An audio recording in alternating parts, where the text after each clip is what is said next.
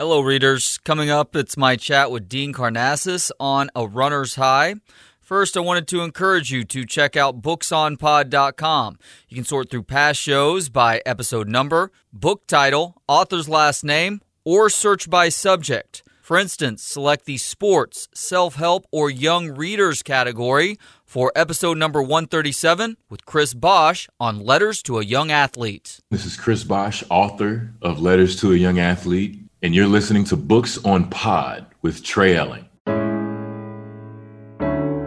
Hello, readers. Dean Karnazes is a legend in the running world, a former Time Magazine 100 Most Influential People in the World, the most well-known ultra-marathoner in the sport's history, and a best-selling author. His newest book is titled A Runner's High, My Life in Motion. Dean, thank you for the time. How you doing today? Thanks for having me run by. You got it, man. So what was your goal with this book? You've obviously written a couple of others in the past that have been bestsellers. What were you trying to accomplish with A Runner's High? A Runner's High is somewhat of a sequel to my first book, which was Ultra Marathon Man. Ultra Marathon Man was a kind of a coming-of-age book where I discovered this crazy sport called ultra marathoning and just had to try it myself, and how I kind of learned about the ethos and the difficulties and everything related to, running massive distances. And, 25 years later, I'm somehow still pulling it off. And I wanted to talk about the journey, how it's been, how I've changed, how the sport has changed, and also to peer inward a bit more in this book. I think my other books were more focused on, events and crazy races that I've done, where this, it's the narrative thread is still a race, but it also is a lot of reflection and a lot of kind of getting in the head of myself and other runners. I'm guessing you've been asked this question as much or more than any others throughout the course of your career and all the interviews that you've conducted in that time, but why do you run such long distances in ridiculously grueling conditions? I think there's magic in misery.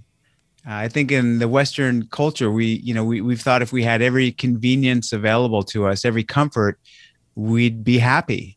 And in a lot of ways, we're so comfortable, we're miserable. And an ultra marathon is anything but comfortable. It's very uncomfortable. It's very difficult, and it's very challenging. It also is very rewarding if you can somehow reach the finish line. Everything in life is easy. So why do something hard? I guess because everything comes easy. It's pretty crazy to read about just how much ultra marathoning has grown in the last 2+ decades now. In the last 23 years, you write that the sport has grown 1,676%. Is that sort of growth a good thing for the sport? I guess it depends on your perspective. I do get some flack from people saying, you kind of, I'll never forget the one individual, you kind of gave away the holy grail of running. And, I don't know if running hundreds of miles is the holy grail. I don't see a downside to more people, especially running on a trail. I think the more you get out in nature, the more you appreciate the environment, the healthier you become, the more available you are to friends and family. Although, your absence is certainly noted when you're running a long time. When you're with them, you're more present. The downside is that a lot of the marquee races are very difficult to get into. Believe it or not, there are lottery systems. And for a race called the Western States 100-mile endurance run, the odds of getting in on the lottery are lower than the odds of getting into Harvard.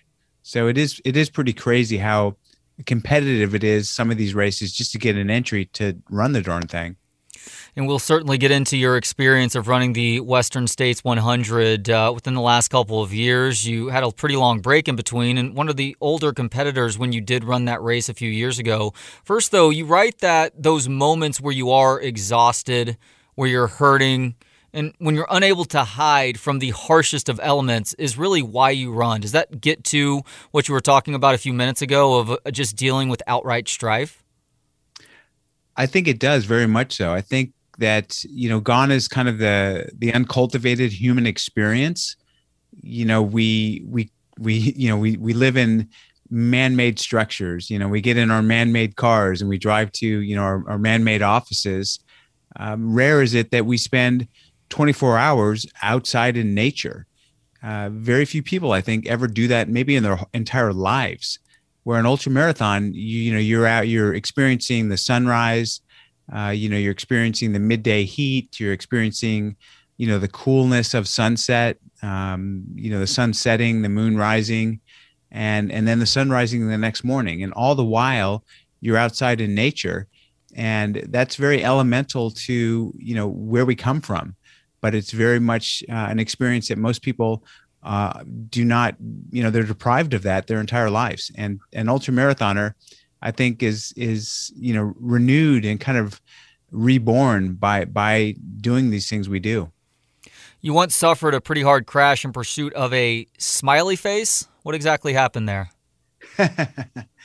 Well, there's some levity in these ultramarathons as well. I think, a lot of people read my book looking for the intensity, and there certainly is intensity, but there are also moments of almost comedy.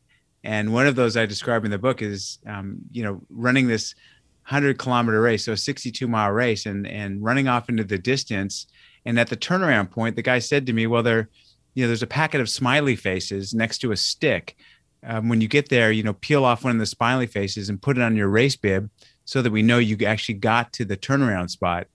And I thought he was kidding me. I said, hold on, I'm about to run off into the desert looking for a little stick with some smiley faces below it. And he was absolutely serious.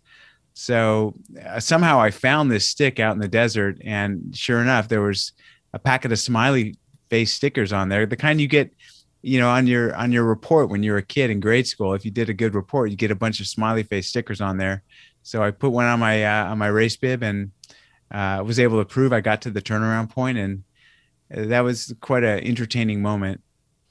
Now, I don't know what degree that was, but you also say that ultramarathoning has degrees of deterioration. What is the final phase in these degrees of deterioration? Well, there's one time I did a 3-day run, and I remember the third morning when I was running. So I hadn't slept for 3 days, and I'd been running hundreds of miles.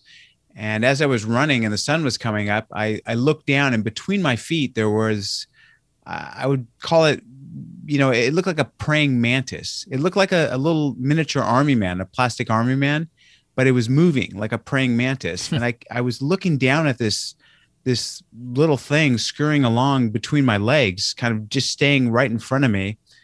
And I realized that was me, that I was looking down at myself from the perspective of being in a helicopter or being maybe in a hot air balloon.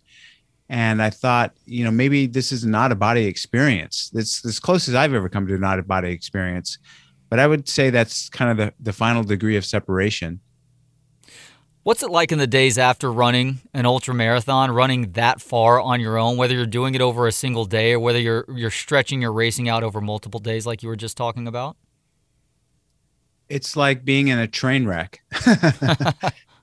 I mean, it's, you're destroyed. Your sleep cycles are messed up. Your body is incredibly incapacitated. I mean, it's hard to get out of bed in the morning, but you're in a state of like heightened bliss. It's hard to explain it, but I imagine, I've never experimented with with opioids or anything like that, but I would imagine it's somewhat similar because, you're in pain, but you don't feel pain, and you feel a certain contentment that you rarely achieve in the normal course of living. What's the Silk Road Ultra, and how did you end up running it? Yeah, I ended up running 525 kilometers along the ancient Silk Road in Central Asia, between three former Soviet nations, Uzbekistan, Kyrgyzstan, and Kazakhstan. And the Silk Road connects the three capital cities of those three nations. And I was a U.S. athlete ambassador, and I was sent there on a sports diplomacy envoy to celebrate this 25-year of diplomatic relations with the U.S. And the idea was for me to run over 12 days, 525 kilometers between those three capital cities. And I later learned that originally John Kerry, who was the head of the State Department, or the Department of State, he was a big cyclist, and he was going to cycle between those three countries, but his plans fell through or something happened there. So they decided to get me to run there instead. And it was unlike any place I'd ever been on Earth. And I've run on all 7 continents of Earth twice now, but Central Asia, where, Uzbekistan and Kyrgyzstan and Kazakhstan, there are very few Western visitors, almost no Western visitors. So the places I ran through, they'd never seen an American before. And it was quite unique in that, I never saw another McDonald's. I never saw a Starbucks coffee. I never heard English being spoken the entire time I was there. And I read about it quite vividly in the book, and some of the things I experienced along the way. Well, speaking of, what is the official drink of, I'm guessing this is pronounced Kazigurt, Kazakhstan, and how did that drink go down? So when I was, getting ready to depart, I was given briefings by the State Department on, diplomatic briefings on how to behave, how to respond to certain situations. And I was told that when I came into some of these, these rural country, these cities, these outposts, that the entire population would be out to welcome me. These were, nomadic cultures, and they very much welcome guests. So they said everyone from the city and the township will be out there to welcome you, and they'll have, traditional music. They'll have individuals in traditional costume, and they'll present you with a platter of food. That's just how they do it, and you need to try a little bit of each of the foods. So I'd been running for about 9 or 10 hours across Uzbekistan in the heat. I mean, it was 100 degrees. And I came running into this township, and sure enough, there were 3,000 people on the street waiting to greet me. And I came running in, and there were these women in traditional costume that were presenting me with platters of food and drink. And one of the women handed me something that looks like, my best description would be, it looked like a sawed-off coconut, like the lower half of a coconut. And so it was a brown little bowl, and inside there was this white liquid that almost looked like coconut milk. And she handed it to me, and I thought, I hope this is something refreshing and cooling, because I'm so overheated and I'm so hungry and I just need some electrolytes or something. And I took a sip of this, and it was the most repulsive thing I'd ever tasted. To describe it, I think I said it tasted like sour cream mixed into a bowl of champagne. Oof. Yeah, and it was their traditional drink. It's called kumis, and kumis it's warm fermented mare's milk. So it's warm horse milk, and it tasted like drinking Parmesan cheese. But somehow I kept it down, and that made everyone very happy. All 3,000 people cheered for me when they saw I drank the kumis. So that was one such experience. Did you feel it when running the next day? I know you're not supposed to drink dairy milk and then go on a long run. Did the mare's milk affect you that way? I'll tell you, it gave me a head rush when I first drank it. I mean, it was so intense. And, I only had a couple sips. I mean, that's all they said you had to do, is just try a little bit of everything. So I had some of the kumis, and, it wasn't enough, I think, to ill affect me. But they had a lot of platters of freshly cooked meat. So I ate a lot of meat, and afterward, I said to one of my State Department handlers that the meat tasted really unique. It was kind of a light flavor, almost nutty. And he said to me, "You've never had horse meat before, have you?" And I said, "What?" He said, "That was horse meat. It's pretty common. They eat horse in this area." Is there anything that it compares to, the horse steak? No, I guess I've had venison before. Okay. Which is deer meat, and it tasted a little bit like that. Interesting. It's not something I'm going to have again, believe me. Well, that's one lesson that you learned while running, and you've extracted a number of lessons from running that translate to life. What's the greatest lesson that running has taught you? Probably that you're better than you think you are, and you can go further than you think you can. So many times in running, you hit a point. My friend calls it a come to Jesus moment, where you just think, I can't go on. The pain is too much. I'm done. And somehow you gather up the strength and the grit and the perseverance to continue onward. And it teaches you that limitations are largely in your own mind. Dean, what was your introduction to distance running? I started running home from kindergarten when I was 5 years old. And, it was a little bit over a mile. And I just remember how much I loved the intensity of it. And I loved being out in nature. And that was my first exposure. And then, believe it or not, I ran competitively when I was a freshman in high school. And then I stopped running. We won the league championships. And I thought, this is as far as I'm going to take running. And I stopped altogether. And I didn't resume until the night of my 30th birthday, when I was in a bar in San Francisco, doing what a lot of people do on their 30th birthdays. I was drinking with my buddies. And at midnight, I told them I was leaving. And they said, where are you going? It's your 30th birthday. Let's have another round of tequila to celebrate. And I said, no, I'm going to go run 30 miles to celebrate my 30th birthday instead. And they looked at me and they said, but you're not a runner, you're drunk.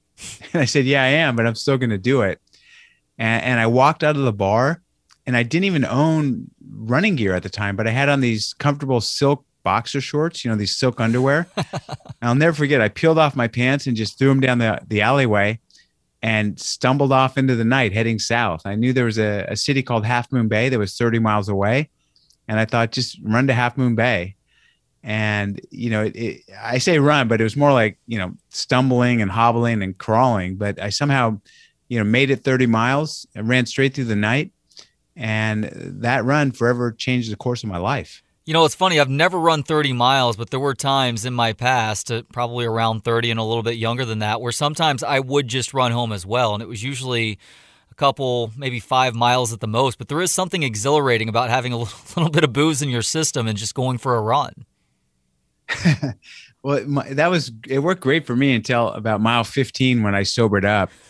And I thought, what the hell am I doing out here? Considering the remote terrain of most of the tracks that you run with ultra marathons, you're bound to encounter some wildlife. What's your scariest animal encounter? Wow. So I've seen tons of snakes. I've seen lots of scorpions, tarantulas, bears. In Australia, there are kangaroos everywhere, wombats. But I think probably my scariest wildlife encounter was one night I was running in a place called Marin County, so north of San Francisco, on this backcountry road. And I run on these, backcountry rural roads because there's not a lot of traffic out there, and I run all night.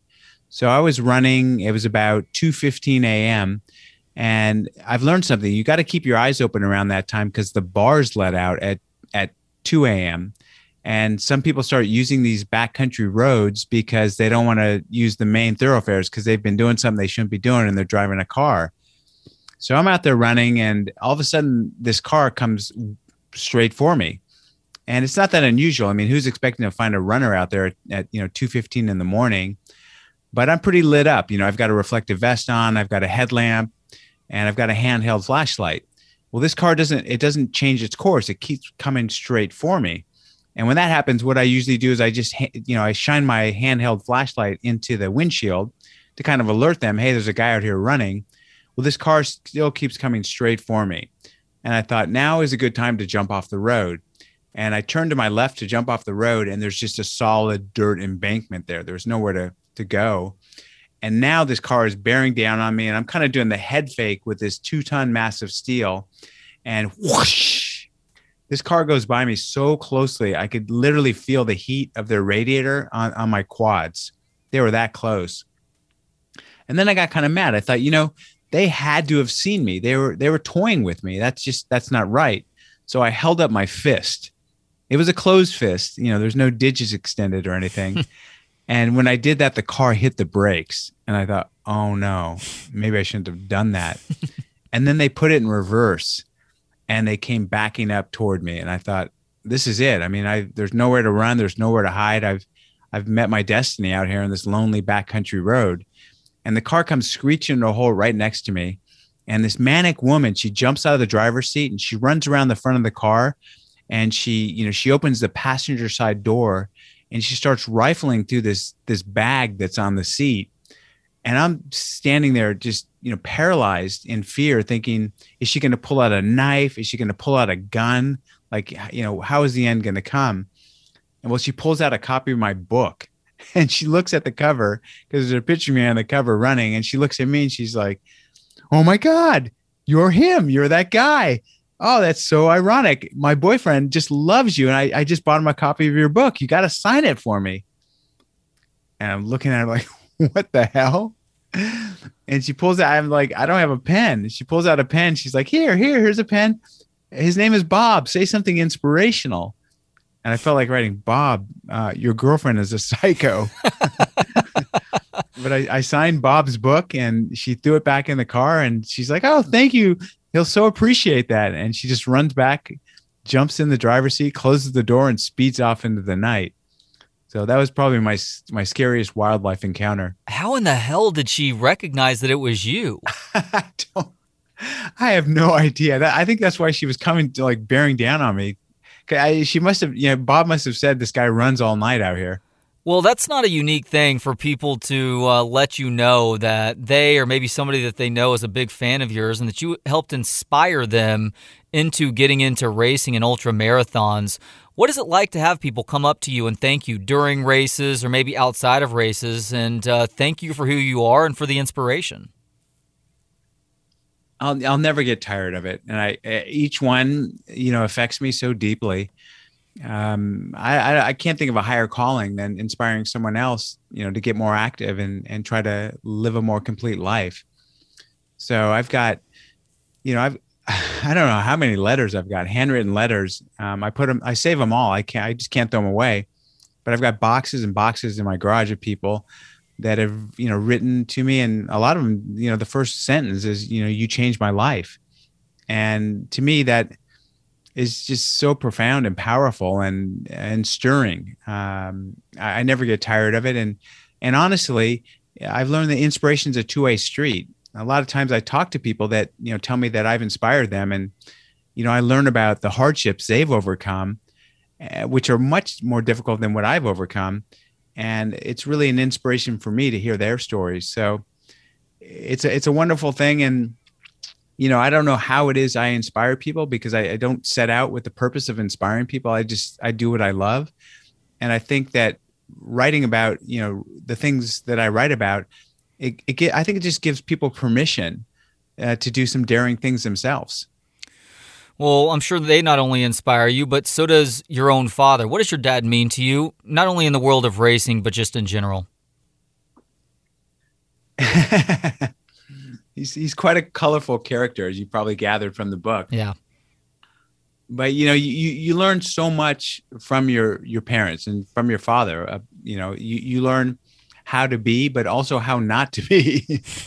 So he's influenced me in both ways. But, the one thing with my dad is that he's always there. He's always there for me. And, a lot of times when I was younger, I didn't always want him there. I mean, I thought it was strange that, my dad is showing up at all my games. He's always, at my races, my sporting events, and I didn't always appreciate it. But I reflect back now, and, some of the other teammates of mine, their fathers were never there. And I just think, my father always being there was such a gift. And he's a great guy. He's so supportive. Your mom and your dad were both there for that Western States Run 100 that you ran a couple of years ago, and so was your son, Nicholas. Now, Nicholas was not a regular participant in your ultramarathon races, so how special was it for Nicholas to be there for you for that Western States 100 a few years ago? It was very meaningful. I mean, there's a saying that in school, you get the lesson and then you take the test. In parenting, you take the test and then you get the lesson. So Nicholas had, as he became a teenager, as a lot of teenagers do, they grow more distant from their parents. And then he went off to college, and he went to college in a different state. And, I always thought of Nicholas as just this little boy, this kind of young and capable little boy that always needed help. And when he came home from summer school to spend some time with us, and I told him I was running Western States, he said, "I'll crew for you, Dad." And I thought, oh, geez, crewing for someone is really a big commitment. It's, it's kind of your life support when you're out there doing these 100-mile races through the wilderness. And I was concerned. I thought, is he going to take it seriously? Is he going to be, is he capable and able to do this? And I was really quite worried about it. And he was so nonchalant about crewing for me. And, I started the race thinking, okay, here goes. And what ended up inevitably happening is Nicholas was just the most responsible, reliable, capable crew person I'd ever had. I mean, he was just so on it. And it really surprised me because it was a side of my son I'd never seen. I'd never thought of him as being someone that was, that paid that much attention, because in normal conversations, it almost was like he wasn't paying attention, but it ended up that he was just really, really a solid guy. And I didn't see that until he crewed for me at Western States when he was 20 years old.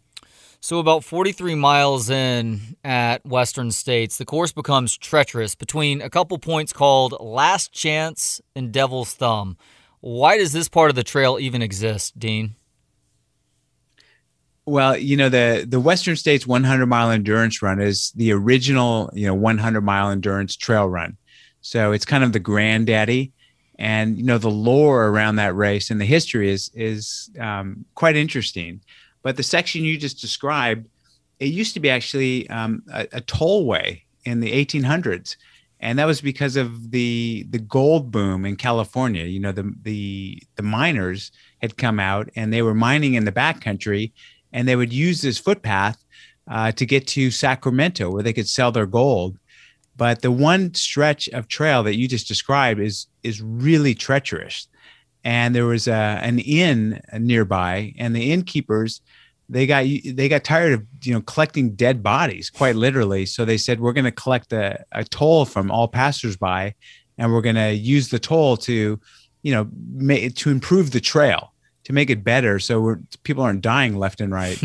And that was how that trail got, it got actual switchbacks cut into it.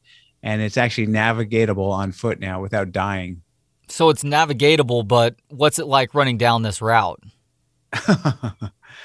It's like descending into hell. It just gets hotter and hotter the lower you get. And anyone who's run long distances knows that it's often the downhills that destroy you worse than the uphills. And Western States is notorious for the downhills. There's 16,000 feet of elevation gain, but there's 21,000 feet of elevation loss. So these downhills really wreck you. And at that point in the race, a lot of people, that's kind of their last steps they take, because the downhill just overwhelms them, and they got a DNF at that point. Wow. So you end up breakdown crying with about 2 miles left in this race. Why? It was just, it was a reflection on the time that 25 years earlier, my dad and I had just had a moment there where it's actually around mile 99. So it's about 1.2 miles from the finish. The trail exits onto a road at that point. So you've now just run, 99 miles through the wilderness, and now you come into a township and you enter the road. And at that point, 25 years earlier, I somehow got to mile 99 and I collapsed, and I thought, that's it, I'm done. Like, I can't, it seemed so close, but covering another mile seemed entirely impossible. My dad looked at me and I said, Dad, what do I do? I mean, I'm done. He's just said, run if you can, walk if you have to, crawl if you must, just never give up. And I literally started crawling toward the finish line. And to me, it was just so powerful that 25 years later, my dad is still standing there waiting for me to emerge from the trail so that he could cheer me on to the finish. And it was a reflective moment. and I had my moment, and people said that was, beautiful watching that, and off I ran and somehow made it to the finish line. Now, is part of the reason why you made it to the finish line because your son Nicholas volunteered to run that last little bit with you? That certainly was a compelling factor. Let's put it that way. Is that your favorite mile plus that you've run throughout the course of your career? I think that, and I ran a 10-kilometer race with my daughter my daughter Alexandria on her 10th birthday, and running the 10K with her on her 10th birthday. I think that parallels the experience with Nicholas. So, Dean, you've obviously run a lot of miles over time, hundreds of miles at a time. You've run across the country multiple times, both to the east and to the west. How many more 100-mile excursions do you have in those legs and in that mind? Well, it's funny. It's funny you should say that, because in a couple of days I'm heading to Australia to do a run across Australia. So we'll see. But I tell people my finish line is a pine box. When I'm 10 feet under, there's a saying, find what you love and let it kill you. And I've kind of subscribed to that. What do you love other than racing? Exploration. I mean, to me, running is about inner and outer exploration. So I love to race, but I also love to run for nothing other than the pure joy of running. If you can view running as play, if running can be worthwhile in itself, then you'll never burn out. Any parting thoughts before I bid you adieu, Dean? No, I hope if you pick up the book, you enjoy it. Just before we came on to this interview, it was funny. I was reading through some of my emails, and a guy sent me an email today, and it said last night he intended to read a couple chapters of my book before bed, and he said 6 hours later he finished the last page, and then he said, and then I got up, I just had to go running. So, if it motivates and energizes you like that, then it's been worth the journey. It really is a gripping read. He is Dean Karnazes, a legend in the running world, a former Time Magazine 100 most influential people in the world, most well-known ultra-marathoner in the sport's history, and a best-selling author. His newest book is titled A Runner's High, My Life in Motion. Dean, thank you for the time today, and thank you for this wonderful book. It's been a real pleasure. Thank you for the time. Join me next time when I speak with former CIA spy Christina Hillsberg on License to Parent, how my career as a spy helped me raise resourceful, self-sufficient kids. Thanks to Gentleman Jesus for the intro and outro music. Hear more of his work at gentlemanjesus.com. And thanks to you for hanging out. You can listen, learn, and follow for free at booksonpod.com. For Books on Pod, I'm Trey Elling. Good day.